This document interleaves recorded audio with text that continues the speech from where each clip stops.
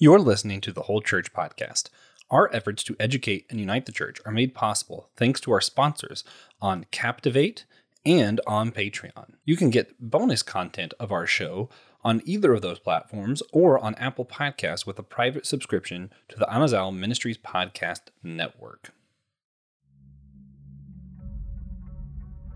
Exodus 35, 10 through 19. Let all the skilled artisans among you come and make everything that the Lord has commanded: the tabernacle, its tents and coverings, its clasps and supports, its crossbars, its pillars and bases, the ark with its poles, the mercy seat, and the curtain for the screen, the table with its poles and all its utensils, and the bread of the presence, the lampstand for light with its utensils and lamps, as well as the oil for light, the altar of incense with its poles, the anointing oil and the fragrant incense, the entryway screen for the entrance to the tabernacle, the altar of burnt offering with its bronze gates, its poles, and all its utensils, the basin with its stand, the hangings in the courtyard, its posts and bases, and the screen for the gate of the courtyard, the tent pegs for the tabernacle, and the tent pegs for the courtyard, along with their ropes, and especially woven garments for the ministry in the sanctuary, the holy garment for the priest Aaron, and the garments for his sons to serve as priests. Here Moses is having the children of Israel prepare the tabernacle in the way that God commanded him. We see everyone working together for crafts, like arts and crafts kind of stuff, tailoring robes, decorating the worship area, all of that. And even though we're no longer under the law of Moses today, as Christians, we believe aesthetics can still play an important part of worship. Reverend Kelly O'Sullivan, why do you believe God had the people of Israel put so much into the decor of the worship area? And what can the church today learn from that? So I believe looking at both the Old Testament and in Genesis and creation, and later on in the building of the tabernacle, there's a representation of creation as it should be in the Garden of Eden and the way it's described, and then later on with the temple and the aesthetics. In Hebrews 8 verse 5, we hear the writer of Hebrews reference the Old Testament. He says, "They serve a copy and shadow of heavenly things." When Moses was about to erect the tent, he was instructed by God saying, "See that you make everything according to the pattern that was shown to you on the mountain." There's a sense in which the temple, as it was built in the Old Testament, was intended to reference and symbolize and even overlap with what was taking place in heaven. And you see in both Isaiah, when Isaiah is taken up into heaven, has this vision of heavenly worship in a throne room. And then in Revelation, where John is taken into this throne room and there's heavenly worship going on. There's a throne, there's an altar, there's all of these different things. What happens in the temple, in the tabernacle, is intended to reflect what's going on in heaven. And so that's what I think is happening in the tabernacle in Exodus. Good stuff.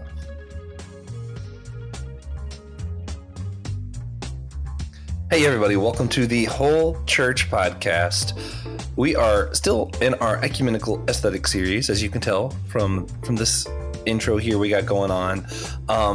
TJ will not be able to join us this time. We had a cancellation. We told you guys Shayna Watson was going to be able to come on, but instead we have another return guest, one of your favorites, another Anglican minister, an old college friend of mine, the one and only Kelly O'Sullivan.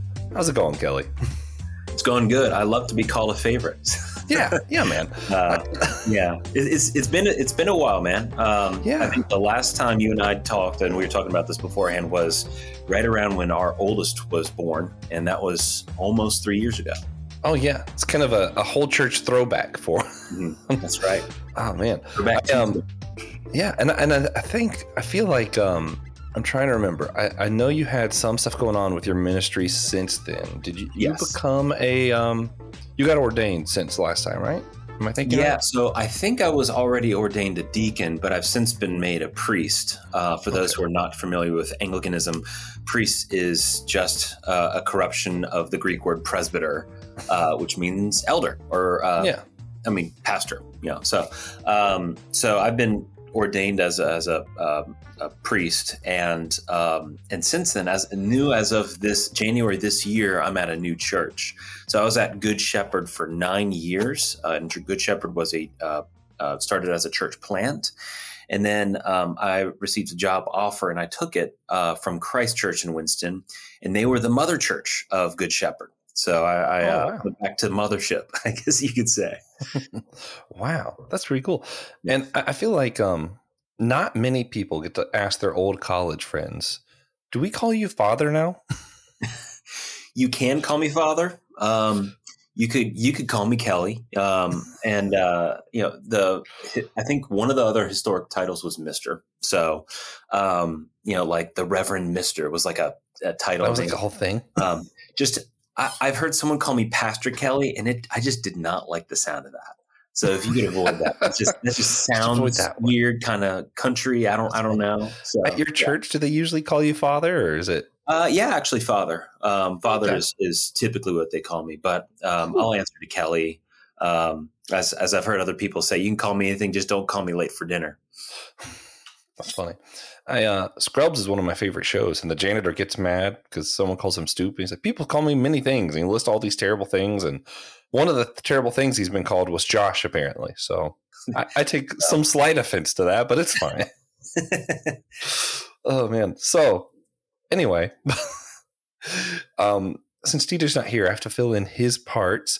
So if you guys if you want to see other shows like ours, you can go to the Amazon Ministries podcast, the AMP Network website. There's a link down below. See, Brandon Knight's My Seminary Life. I do Dummy for Theology over there. Pastor Will has the homily with Pastor Chill Will over there. So, check all that out. Make sure that you're on our store getting some comfy t-shirts, some merch to represent the show and to help us keep the lights on. We'd appreciate it. And now, Kelly, as you know, I have a favorite spiritual practice on this show. Wow. One that, without fail, always engenders extra unity. I say extra unity, and that's silliness. So we start our show with a silly question. Today, I don't know why I never prepare myself for my own questions. Today, which Old Testament story would make for the best play put on by the Peanuts characters? This one's rough. I'm gonna go a little bit. I don't know if this is considered generic. Like, I feel like people are expecting me to pull out a weird story from the Bible, but I'm gonna do. I think it's a more popular one. I'm thinking Ruth would be pretty good. So you don't have too much violence or anything. They're able to, because Ruth doesn't say the word God, so they're able to do their thing where they do spiritual but not blatantly whatever. Mm-hmm. And I still think at the end you could have Lionel come out and give his speech, with his blanket and everything, like the Christmas speech. But yeah, Ruth would work. Yeah. Yeah, well, that's good. I think coming up with something at the last minute, sometimes you come up with the most creative. Yeah. So I had trouble with this one. I would have wanted to go violent, but my thought was, I'm just thinking of Charlie Brown and Lucy, who just pulls the football away from him, and the trickery, the giving her old trickery and a switcheroo there. Yeah. Reminds me of, and I don't know how they would pull this off. I don't think they would, but Laban and his daughters, I don't know how that would work. That would be interesting. Yeah. So there you go. Oh, yeah. And it would probably not be a normal children's Peanuts episode. Oh man. Yeah.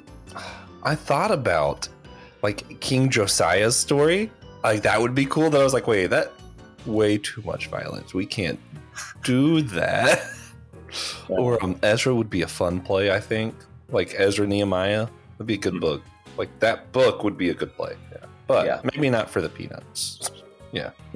Anyway, with the silliness out of the way, we have a few questions we're asking everybody, because everybody in the series, is what I mean.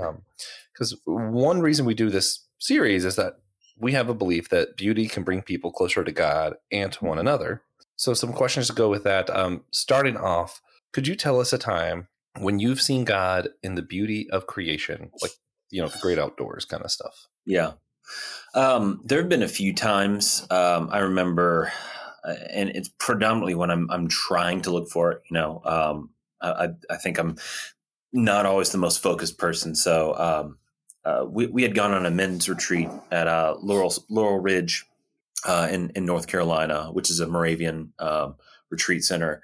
And going on hikes there, there's really, and in the fall, is really a beautiful just beautiful scenic area. And so that's always brought kind of a beauty to that. But for me, I think I actually out in nature, it's more the terror is what reminds me of God more.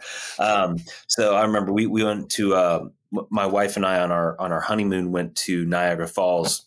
And I've used this illustration here for representing the glory of God, the weightiness, the heaviness of it.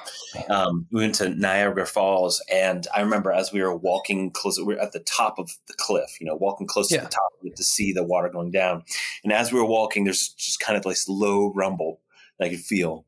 And I just felt terror. And as we got to the edge, I could see the just massive force of water coming over towards the cliff and down. And I just was so terrified. Man. And we were probably pretty far from the edge. I grabbed a hold of Lottie and tried to grab a hold of the ground, like the grass blades, don't get any closer. It's scary. It's terrifying. So things like that, big mountains, heights, things like that bring a lot of terror to me. And there is an aspect of God's weightiness just in how insignificant I am that out in nature, I get a little bit of that. The only other times that I've gotten that is actually big man-made structures. I think it was a while ago when I checked this out, but Duke Chapel. Yeah, in there. And then where else? There was a cathedral in Montreal that was just huge and beautiful inside and a lot of symbolism, but kind of you look straight up and you look at the nave, the lofty, vaulted ceiling, and there's just a little bit of a scariness to it, how high up it is and how you feel really small in comparison. So it might not be the beauty answer, but there's definitely a weightiness that nature and then those structures in particular bring. Oh yeah. Yeah. And in my mind, that's the feeling I imagine people had when they met angels in the Bible, where they always had to say, fear not. I feel like that's gotta be that feeling, of just, all, not insignificance, just of I think terror is a good word. I like that. I mean, you also come across angels in the Old Testament, and they're covered in eyeballs and multiple heads, and that itself, that's from a sci-fi movie. That itself is pretty scary too. Yeah, you could get a good a sci-fi horror director to make a movie about these angels. It'd probably be pretty cool. But so the next question is, would you share a moment with us, if you have one, that you felt a special connection to a painting, a sculpture, or anything like that? And it doesn't have to be a religious one, just something you felt a connection to. Yeah. So, and I might reference this, for me, it's not as much been the visuals. I mean, apart from what I had just mentioned, the aesthetics of a sanctuary, there are some classical paintings that have really jumped out at me. And I think part of it is the beauty, the realism of that. But for me, oftentimes it'll be music. And I don't listen to music as often as I used to, but classical music in particular, Baroque era classical music really kind of sweeps me up, as it's going along. And there's a beauty to it and kind of almost a perfectness to it that I really appreciate. And it's hard to kind of describe in words. People who are more into more articulate with music would probably be able to explain why. But that's what I would say. And I love Bach. Handel. I think Haydn maybe. It's been a while, but those were Bach is probably the main one that I'm a big fan of. Yeah. I've answered this one before on the show, but one I've been thinking of since we've been doing the series, that's a much less sophisticated answer, I guess. Bob Ross. I always get a special, there's something special about it because he makes these beautiful paintings, but when you watch it and it's such simple strokes, such simple things make this complex, beautiful painting. And I'm like, man, there's something deep there, Yeah. And how he's able to, big mistakes are able to cover it up by little trees. Something there. It's just wow. Yeah. And it's I don't know. It's one of those where it's especially me, because I always put myself in things. Maybe I'm narcissistic, but I'm like, I feel sometimes like I'm simple. And it's like, oh, yeah, that's also a part of the beautiful painting. Like, that's a part of it. Okay. So there's been a lot of studies that show there's a healing aspect to beauty whenever, humans perceive beauty or hear music that's beautiful, that kind of stuff. Kelly, do you believe there's a reason that God might have wired us this way where beauty has a healing aspect? I'm not sure. I'm reminded of stories in scripture like David playing music and it helping Saul with his demon affliction, essentially. I haven't really done a deep dive into that. I do know that beauty is like a transcendental value, like goodness and truth, that its origin is in God himself and his nature. So I think in some respects, if God is where healing would come from and a deeper connection to him through things that are beautiful, it would make sense. I don't entirely know. I haven't thought a whole lot about that, the healing aspect of it necessarily. Yeah. But I would suspect because you'd have a deeper connection with God through beautiful created things. I'm gonna throw in a bonus question for this section. Okay. I know since last time you were on, you've had 2 children. Yes. Has becoming a father changed how you view beauty, or like how does having kids around change how you view things? Well, I guess beauty could be a lot more messy. I will say this. This is weird. This is personal. Nothing really theological to this necessarily, or maybe it'll turn out to be at the end. But I didn't particularly find children beautiful beforehand. I thought they're kind of snot-nosed and like, yeah, I guess your kid's okay. Having 2 girls, they are incredibly beautiful. Our oldest, Clementine, just has an incredible smile, beautiful eyelashes. Just everything about her is beautiful. And same with our youngest, Felicity. Although I think babies sometimes could be sort of not photogenic also. And in honesty, there's probably some bias to that because looking back so Clementine had some significant medical issues. And there were times that she just did not look great. But at the moment we thought wow, she's so beautiful. And then looking back, it's like, wow, she really looked rough. And we didn't notice it. And I'm sure that there's some level of relationship that causes that. But I guess little kids can be beautiful. No, I get that. I know it's not the same at all. But just thinking of like photogenic beauty, I guess, because you're like, sometimes it's hard to get babies in a photo. I'm like, it's so funny because I was thinking about like recently I had a picture I posted of me and my dog and he's sitting there and he's smiling at the camera and I'm like, he looks like such a good boy. Like this looks like such a photogenic thing. What they don't know is how much time you had to like pin him down. He's trying to run everywhere. And it's like, actually, he's not. It just so happens I held him for just a moment and my wife said outside, even though we were outside, and he looked at her right when she said that. And we got the perfect picture, but that's not real. That dog's beauty is in running around and acting crazy. He is not sitting still. Oh man. But so I've not done this before, but we do a segment before we get to like the unique aspects for this show specifically. Where we're doing with everyone called the Artist Corner. And what we'll do is we'll take 7 minutes and ask some of the questions from this list. Not all, maybe just one. Just depends on how long you want to take on the question, So I'll do it in just kind of a random order. I'm just going to pick some questions and we'll take some time talking about it. Okay. Does your church have stained glass? And if so, what's on it?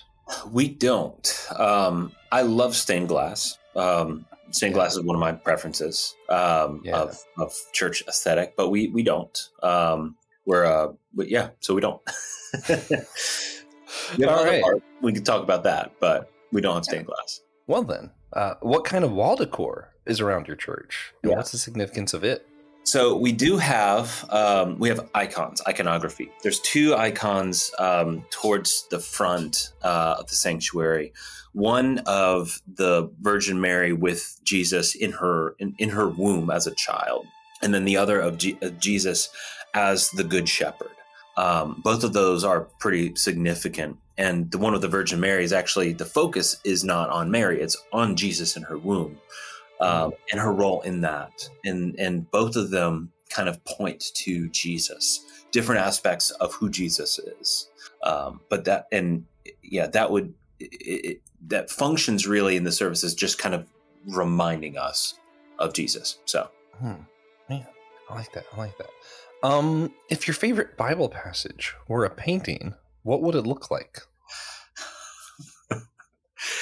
This would be an odd painting. Phineas, Saint Phineas with the spear, and the Midianite prostitute, and the Israelite man who is sinning. So there you go. There are icons of that. So that sounds like a very violent painting. I like it.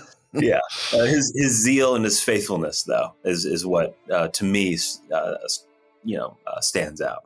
Yeah. All right. What is the most unique piece of art that you have ever seen or heard? I don't know. I don't know. I don't know if I can answer that. I mean, because what comes to mind, actually, and I don't know if I would even agree with this, but film Tree of Life, is that Terrence Malick, I think? Yeah, was a really unique work of art. What is that one about? Because I don't know that one off the top of my head. A film, and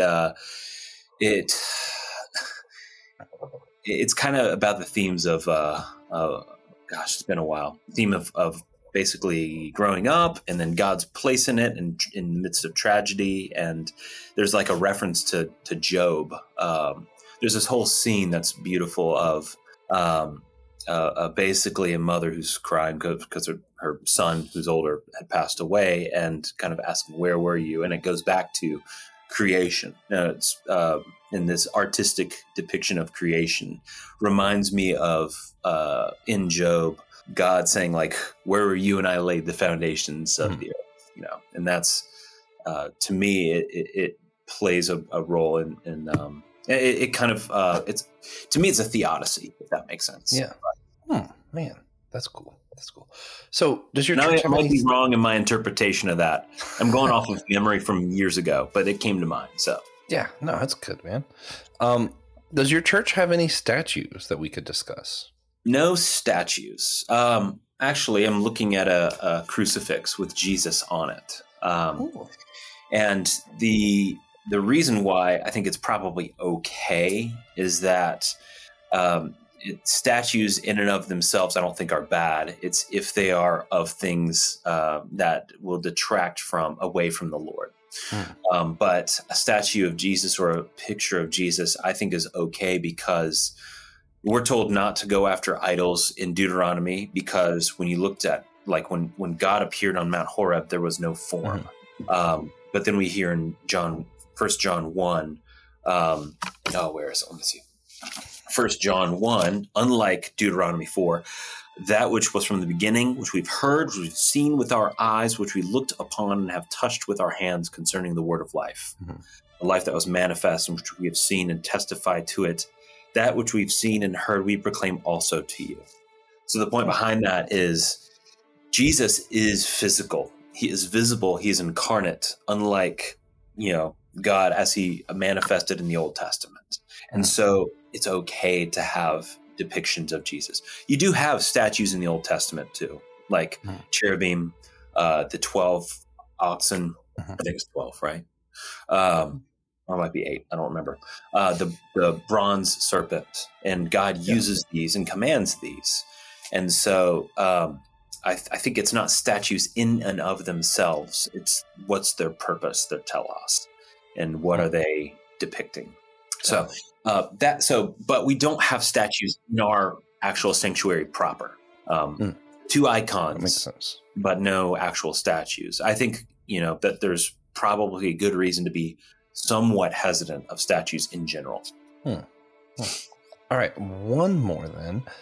How do you use music or other art in your worship time? So we, apart from a general aesthetic of what a sanctuary, worship space looks like, and apart from the icons that are up front, which we don't use them in any particular way, they're kind of there as decor and maybe for teaching. Music is probably what would be the biggest art in literature. So we have a liturgical worship. So there's set lines, often call and response in our worship service, and oftentimes it's poetically beautiful. So people would, and so that's art in a different way. It's literature as opposed to visual art. Yeah. But people know the terminology, know the words of ashes to ashes, dust to dust. Dearly beloved, we have gathered here today in the presence of Almighty God. With this ring I thee wed. All of these different beautiful literature, pieces of English literature come from the Anglican worship service, actually. And then many of the great hymns of old, which have been there for centuries, we would repurpose. And we're okay with taking some from other traditions. Like the Baptists come up with a lot of good hymns. We'll take them, Yeah. As long as Jesus is the sinner, then we're good. Good stuff, man. Center, not sinner. Hopefully you heard what I said. Yeah. Yeah.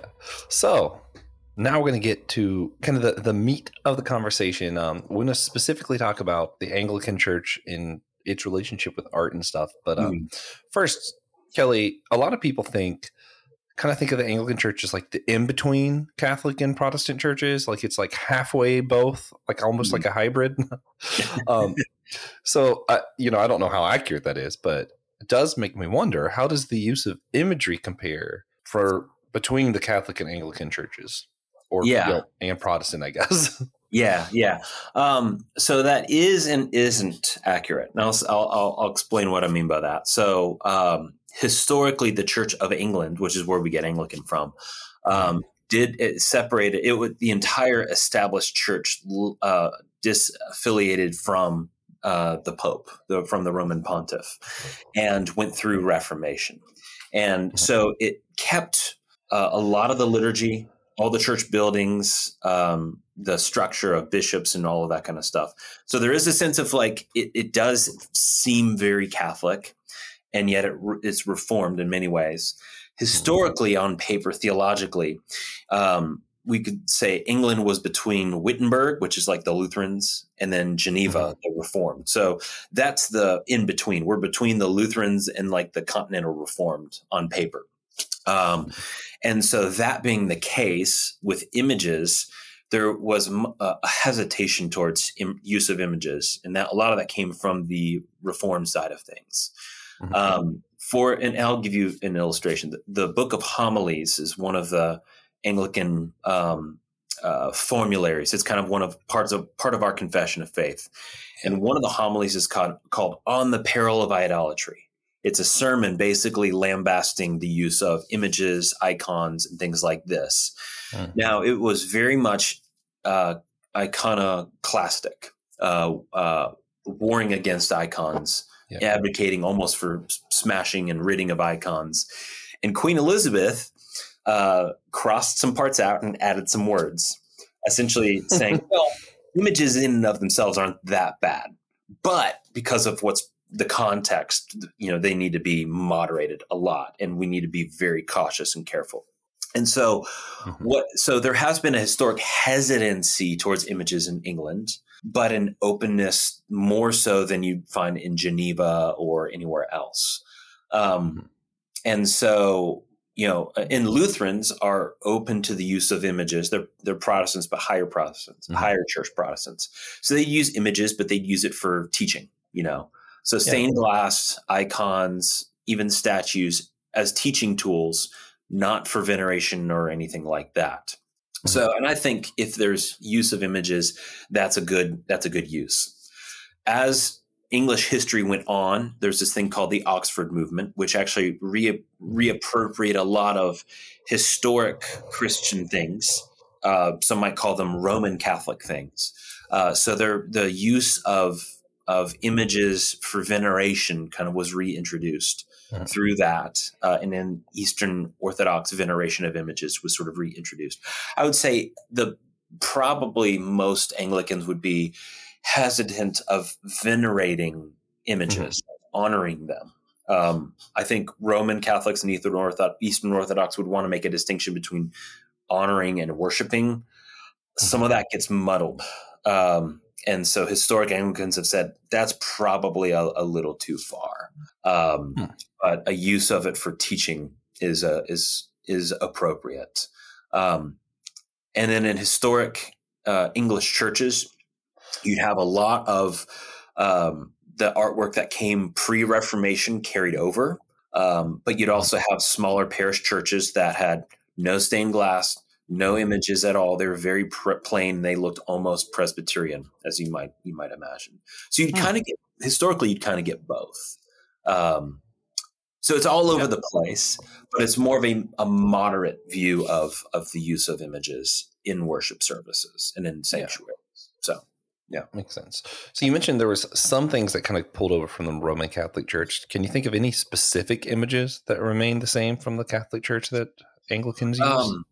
Not specifics. Not specific. I mean, like obviously we would have in common with Rome the use of crosses, the church architecture, the use of stained glass, and stained glass could be like shapes. They're just random shapes that are just beautiful, or they're the images of Jesus and other saints or Bible stories. And I think a lot of that carried over from pre-Reformation days. So, I mean, I don't know of specifics, but there's probably a lot of overlap. Yeah. So I feel like you kind of touched on it, but are there Anglican churches that have statues or icons of like some of the saints on display, or is that more left to like biblical characters? We have the Virgin Mary, for example. I think you'll probably see more often biblical saints, but I mean, and this gets into like, do Anglicans have saints? Like the Church of England, and then some historic Protestants do have. They do honor men and women of the faith after the canon of Scripture closed. Good Christians, solid Christians who are a good example for us, and so we would call them saints. Technically we're all saints, but there are some that their examples are worth following, and so we have a whole calendar commemorating saints of all kinds. But, I think most of the time you'd see Bible stories, Jesus, biblical saints. Yeah. So that makes sense. Don't expect a C.S. Lewis statue when I go to an Anglican church. Maybe we can get a holiday. I think we should have Saint C.S. Lewis statues. Yeah. And that'd be fun. He was an Anglican saint. He doesn't belong to Rome or, he's Protestant. So he's ours. Yeah, he's a good one. Yeah, there you go. Oh man, yeah, we're joking. Of course, we love Tolkien too. Yeah, for those who don't know, he gets Catholic, but we like him. Yeah. So some specific images and stuff that we do know the Anglican Church uses. One is the compass rose. That's the thing. Doing a podcast about art, we're just gonna have to look some of this up. Look up what a compass rose is if you're listening, but. Kelly, what can you tell us about this image of the compass rose? I think the compass rose has come into prominence in more recent decades, maybe the past century or so. But and actually, it's interesting. There's a website called Anglican Compass, and they use a compass rose as their insignia. And they're kind of the front porch of Anglicanism online. So if you have questions about what Anglicans are and what they believe and why they wear funny clothes, that's a place to look. But the compass rose in particular represents the international global reach of the Anglican way. So as England, proceeded to take over the world. The Church of England took prominence in many different places. In the U.S., even us, who we threw off the shackles of the king, we still had an Anglican church here in America, even predating the American Revolution. And so all over the world, there are Anglicans. Everywhere they speak English, there are Anglicans. So that's what the Compass Rose in particular represents, is just the global reach from north, south, east, west, all over of Anglican Christianity. Yeah. Actually, I really like the compass in context of church, but it is interesting because you do have this of like almost two sides of the image where it's like one is, oh yeah, that's right, we were colonizers. And then the other side is, but it's still the church's calling to reach everybody, but maybe not like that. Yeah. A mixed bag, definitely. Yeah. And then and there are some places where the message was embraced wholeheartedly and spread like wildfire. So in Africa, as an example, the Church of Rwanda, Church of Uganda, and the churches in those areas, they're all Anglican churches. They really took root in the early 20th century through the East African revival. And so, and right now, so everyone thinks of England as the main church in the Anglican Communion, or the worldwide Anglican Communion, global Anglican Communion. But in reality, it's the global South that really runs the show right now. In South America and Africa and all these places that people brought the gospel actually took root. And in the West, largely, the Western churches are dying. And so it really is a global church, in part because the majority, the largest province is in Nigeria. The average Anglican is not in England, but is a sub-Saharan African, if you think about it. Man, I think I knew that there were a lot in Africa, Anglican churches, but I guess I just never would have this is what the Anglican church is, like usually you think of the English. Yeah. But so the Anglican church does have a flag, and it's one thing we've talked a little bit out throughout this series about, is just churches, church flags, Christian flag kind of stuff. The Anglican church's flag, it has a compass as the predominant, like the compass rose as the predominant symbol, but it also has St. George's shield in the center with I don't know how to say this word, is mitre? Am I saying that right? Mitre. It's one of the little I saw an L. Yeah. Okay. Yeah.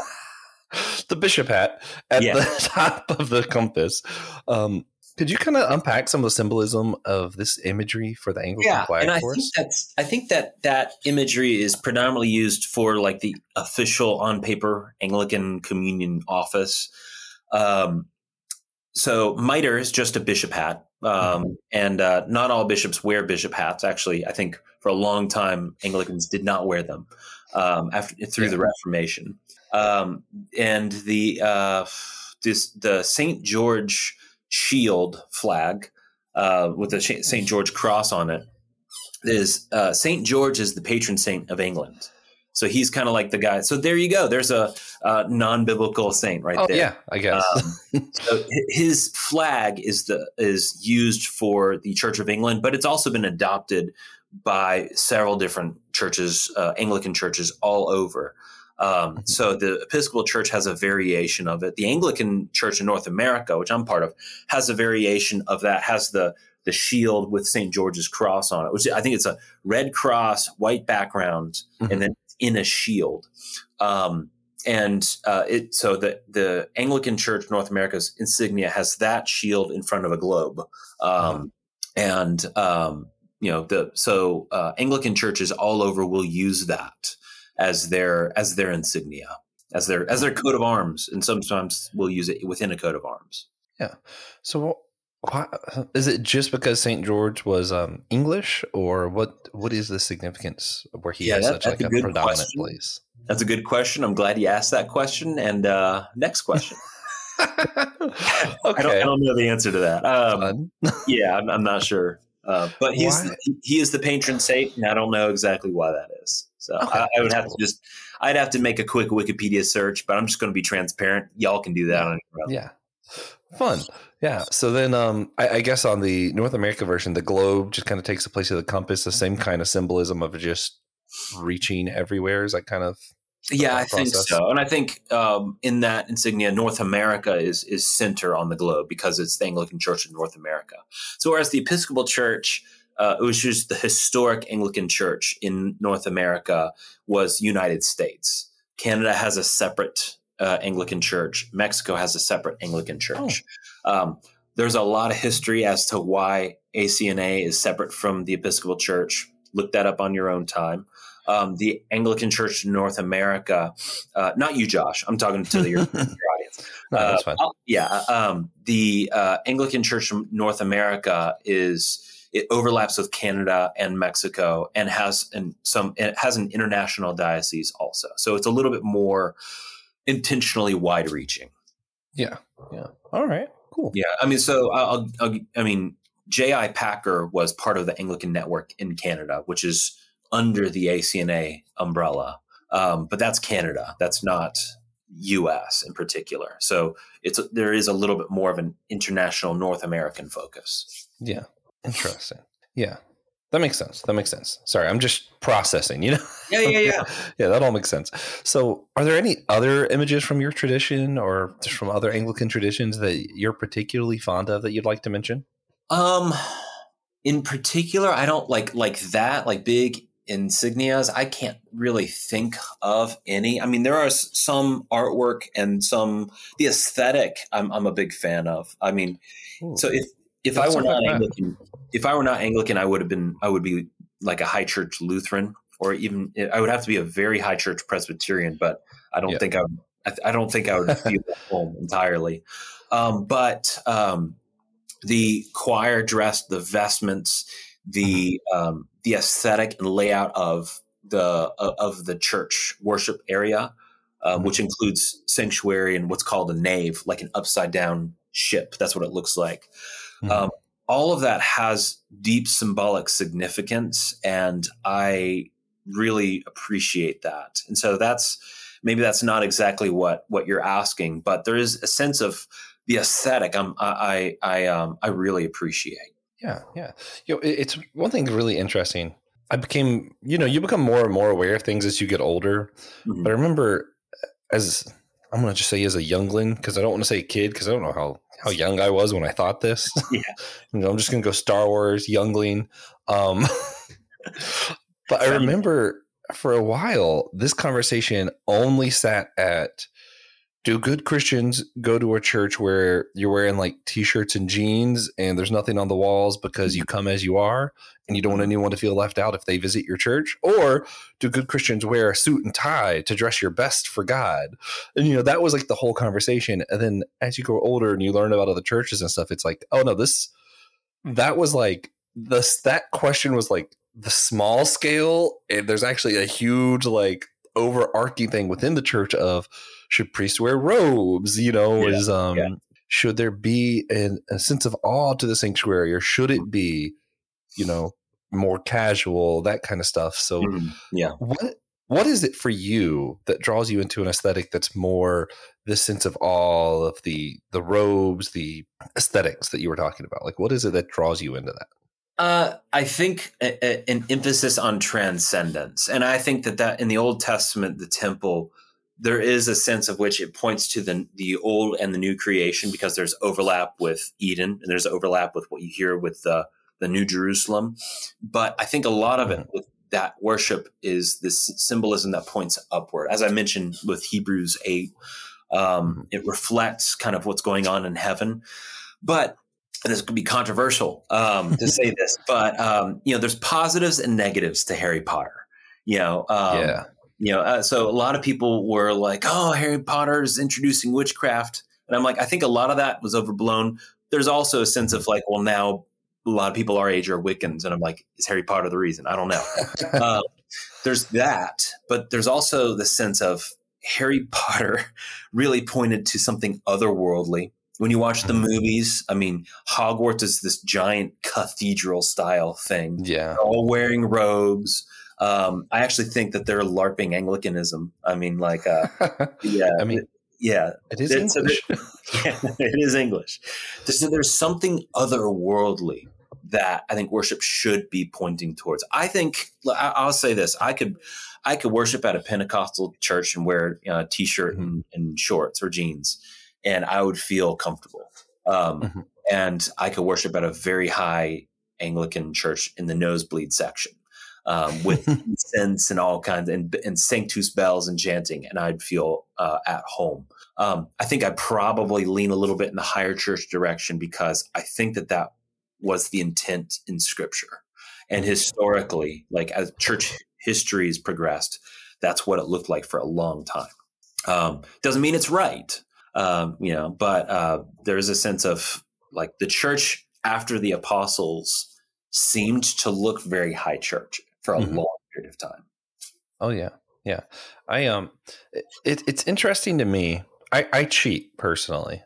So usually I'll go to a smaller Lutheran church that has the stained glass and it's got like some taller ceiling. So it's got some of that feeling, but it's not like, it's kind of like an in between for all of it, I guess. Yeah. But every now and then I'm like, actually I just want to focus on other people. This week's been too much and I just want community. And I'll go down the road. I know a Pentecostal church with like people I care about. And I'm like, and I'll just hang out there when I need. And then sometimes I'm like, actually, I really want to just focus on God and tune the world out. And I actually do visit an Anglican church downtown Rock Hills when I need it. And I'm like, sometimes I just kind of go where I need, Yeah. There you go, man. Yeah. Well, I mean, my thought is why not both? I mean, fine. I think there should be, I mean, the ideal of a church is it's a body. We're all members of the same body, family, and there should be a warmth, a fellowship and all of that. And at the same time, I think there should be a transcendent because it's about being with our neighbors hand in hand, arm in arm, but also it's about worshiping God. So, and I don't know if we do that perfectly. But my hope is that there should be, I mean, the hope is that churches do that. They worship God as a household, as a family. Yeah. Yeah. And I get that. I get it can be challenging sometimes, but I think it's what we should all strive for. I like both. I like both. I'm gonna leave it at that for now. There you go. Yeah. Well, I'm not. I'm going to throw in a note. If you guys want to be able to visit more churches whenever you need some other things and like kind of do a cheat code like I do, just kind of speaking to the audience, the key to all of it is getting over the need to agree with everybody so hard. You just accept that, or I've accepted that, most churches I go to, there is something in their theology that I don't agree with. And it's okay. As long as they're not saying Jesus isn't really God, I'll live, it's fine. Anyway, I mean, there's other stuff than that, but that's other episodes. We'll talk about other episodes. I get what you're saying. I think you're right. I mean, like we should be, Baptists and Anglicans should be able to put our differences aside and just worship the Lord together because it's the same Jesus. All you got to do is not baptize anyone that one service.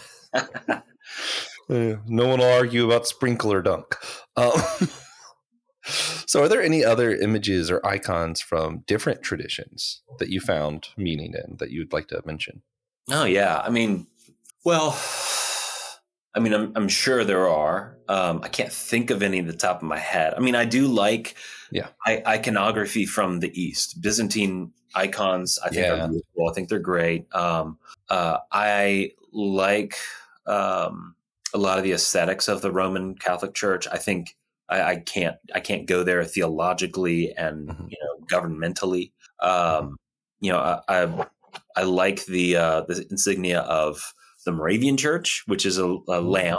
The Agnus Dei. I like the insignia of the Lutherans, which is that kind of what is that, like a heart flower kind of a thing? It looks cool, whatever it is. Yeah. And so those are insignias. And I mean, really what we're talking about is, I think a lot of churches have a lot to bring to the table, specifically with the sanctuary layout, the artwork within their churches, stained glass. Again, our church doesn't have stained glass. I think it's beautiful. So I think that that's a good thing. But I think the only thing I could really speak specifics towards are hymns and songs and things like that. And I think, as I mentioned, Baptist churches and Lutherans, for example, have a lot of really good hymns. So "A Mighty Fortress Is Our God" from Luther is great. Let's sing it. I'm down with singing that every Sunday. The "Old Rugged Cross," which I think that's Baptist. Well, it's true. Why not? So I think there's whatever is true, whatever is good, we can think on these things. And I think that that's true across from the denominational spectrum. Yeah, man. And whoever gets the credit for Prayer Bells of Heaven, hats off, sir. That's a good one. Oh, man. So that being said, one question we're asking everybody for this series. Usually we ask, for a practical thing to maintain unity. But for this series specifically, we're asking, outside of paintings or statues, what is one kind of art that you think might help people better come together and connect with God? I already mentioned this, but music. And I think classical music. And the reason why is because there's something, and I would say classical paintings, also classical artwork and statues, because it points to, with the painting and statues, it points to something real and tangible and true. And because of that, it points to God in many respects. With music, I don't know how to describe it, but there's something true to Bach, for example. Listen to St. Matthew's Passion or St. John's Passion on YouTube. Just listen to the whole thing, and it is incredible. It is able to bring out emotions and explain with just sound and singing, and not even in English, able to explain the anguish Jesus had to go through in his Passion Week. Yeah, I'm trying to think of what it was. There's a national anthem that I found really powerful. I'm fairly certain that it was the France national anthem.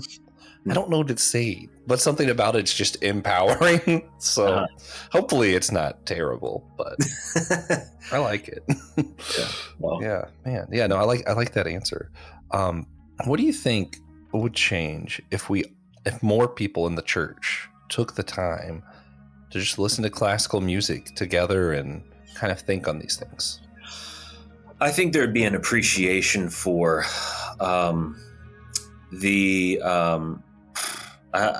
beauty and a return to that. I think one of the negatives of this modern world is there's kind of a subversion of true beauty, beauty as it were a transcendental, something that's objective and be outside of us. And I think looking at the classics, the music, the paintings, I think points to reality beyond us. And that's the positive behind returning to this. And that being the case, it's not explicitly devotional, but there's an aspect of it that does point to the transcendent, to God. Yeah. No. Yeah.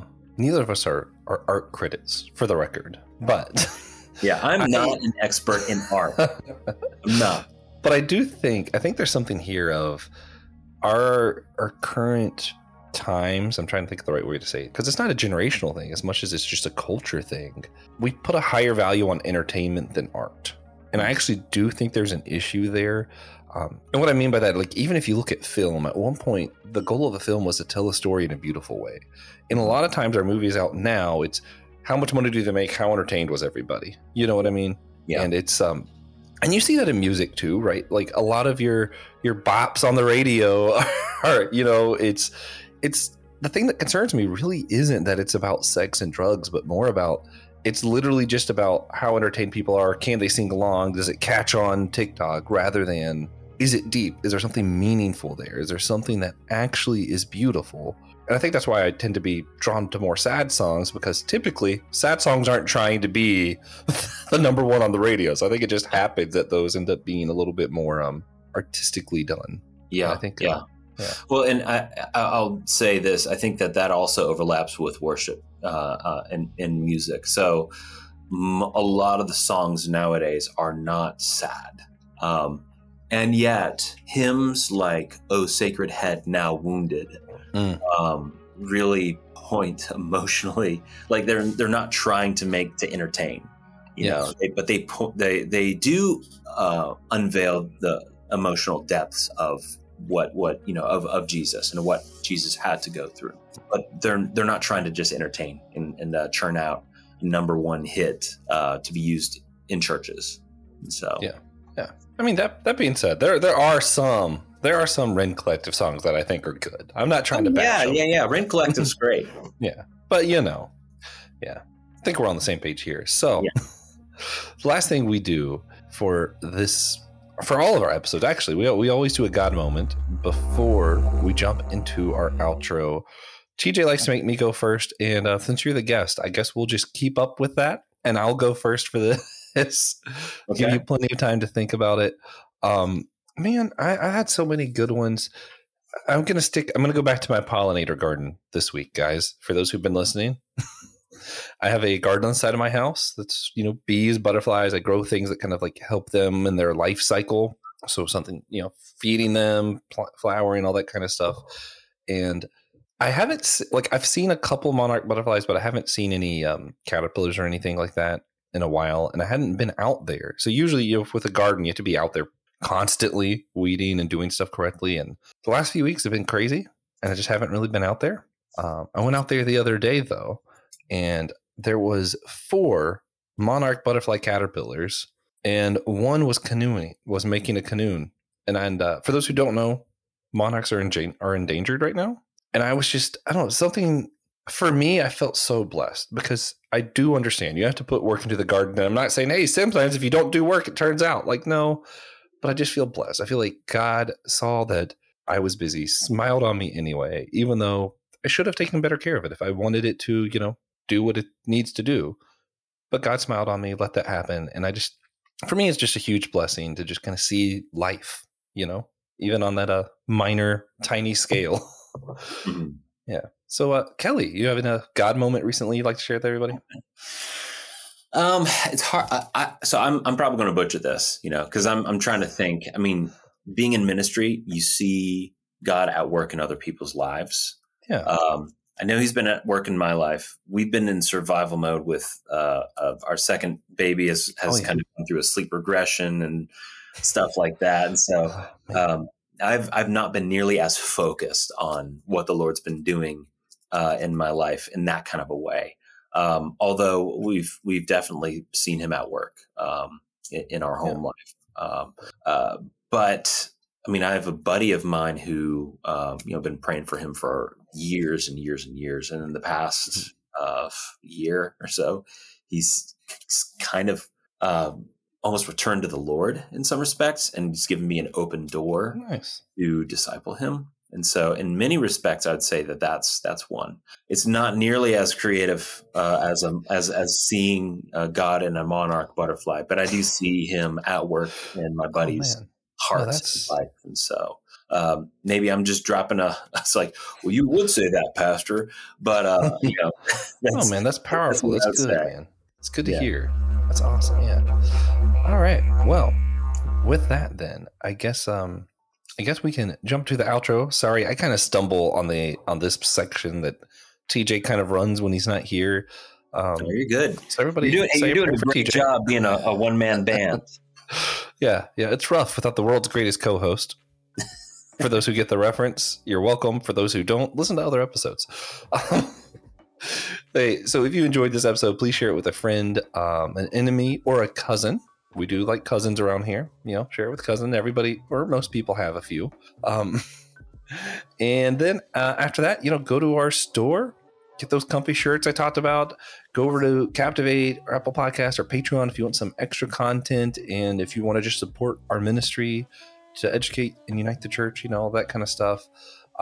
Check out our other shows on the Exile Ministries Podcast Network. Mentioned that before. I do one over there, Dummy for Theology. TJ starting the hockey one up soon. So, tune in. We got all kinds of stuff. Systematic Geekology. I'm on there. And then Kelly and myself's friend, Christian Ashley, is like, right now, I feel like he's like the top dog. He does most of the episodes, I think. So you guys check that out. Hope you enjoyed this show. Come back next week when we'll be continuing our ecumenical aesthetics series.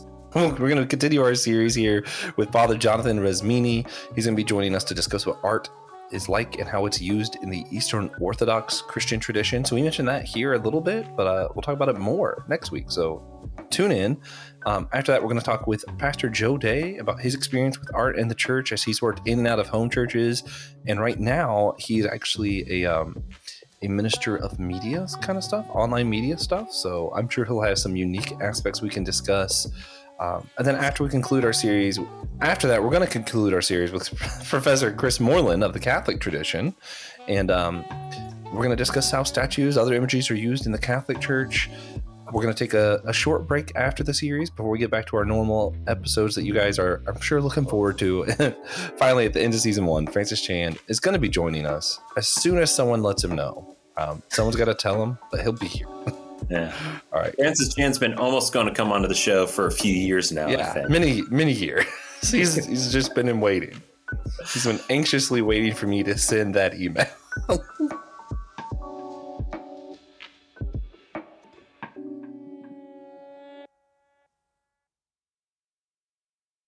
Thank you for listening to the Whole Church Podcast.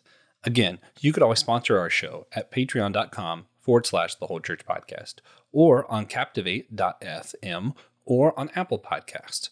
You can also leave us a one-time tip through Captivate. Thank you for listening.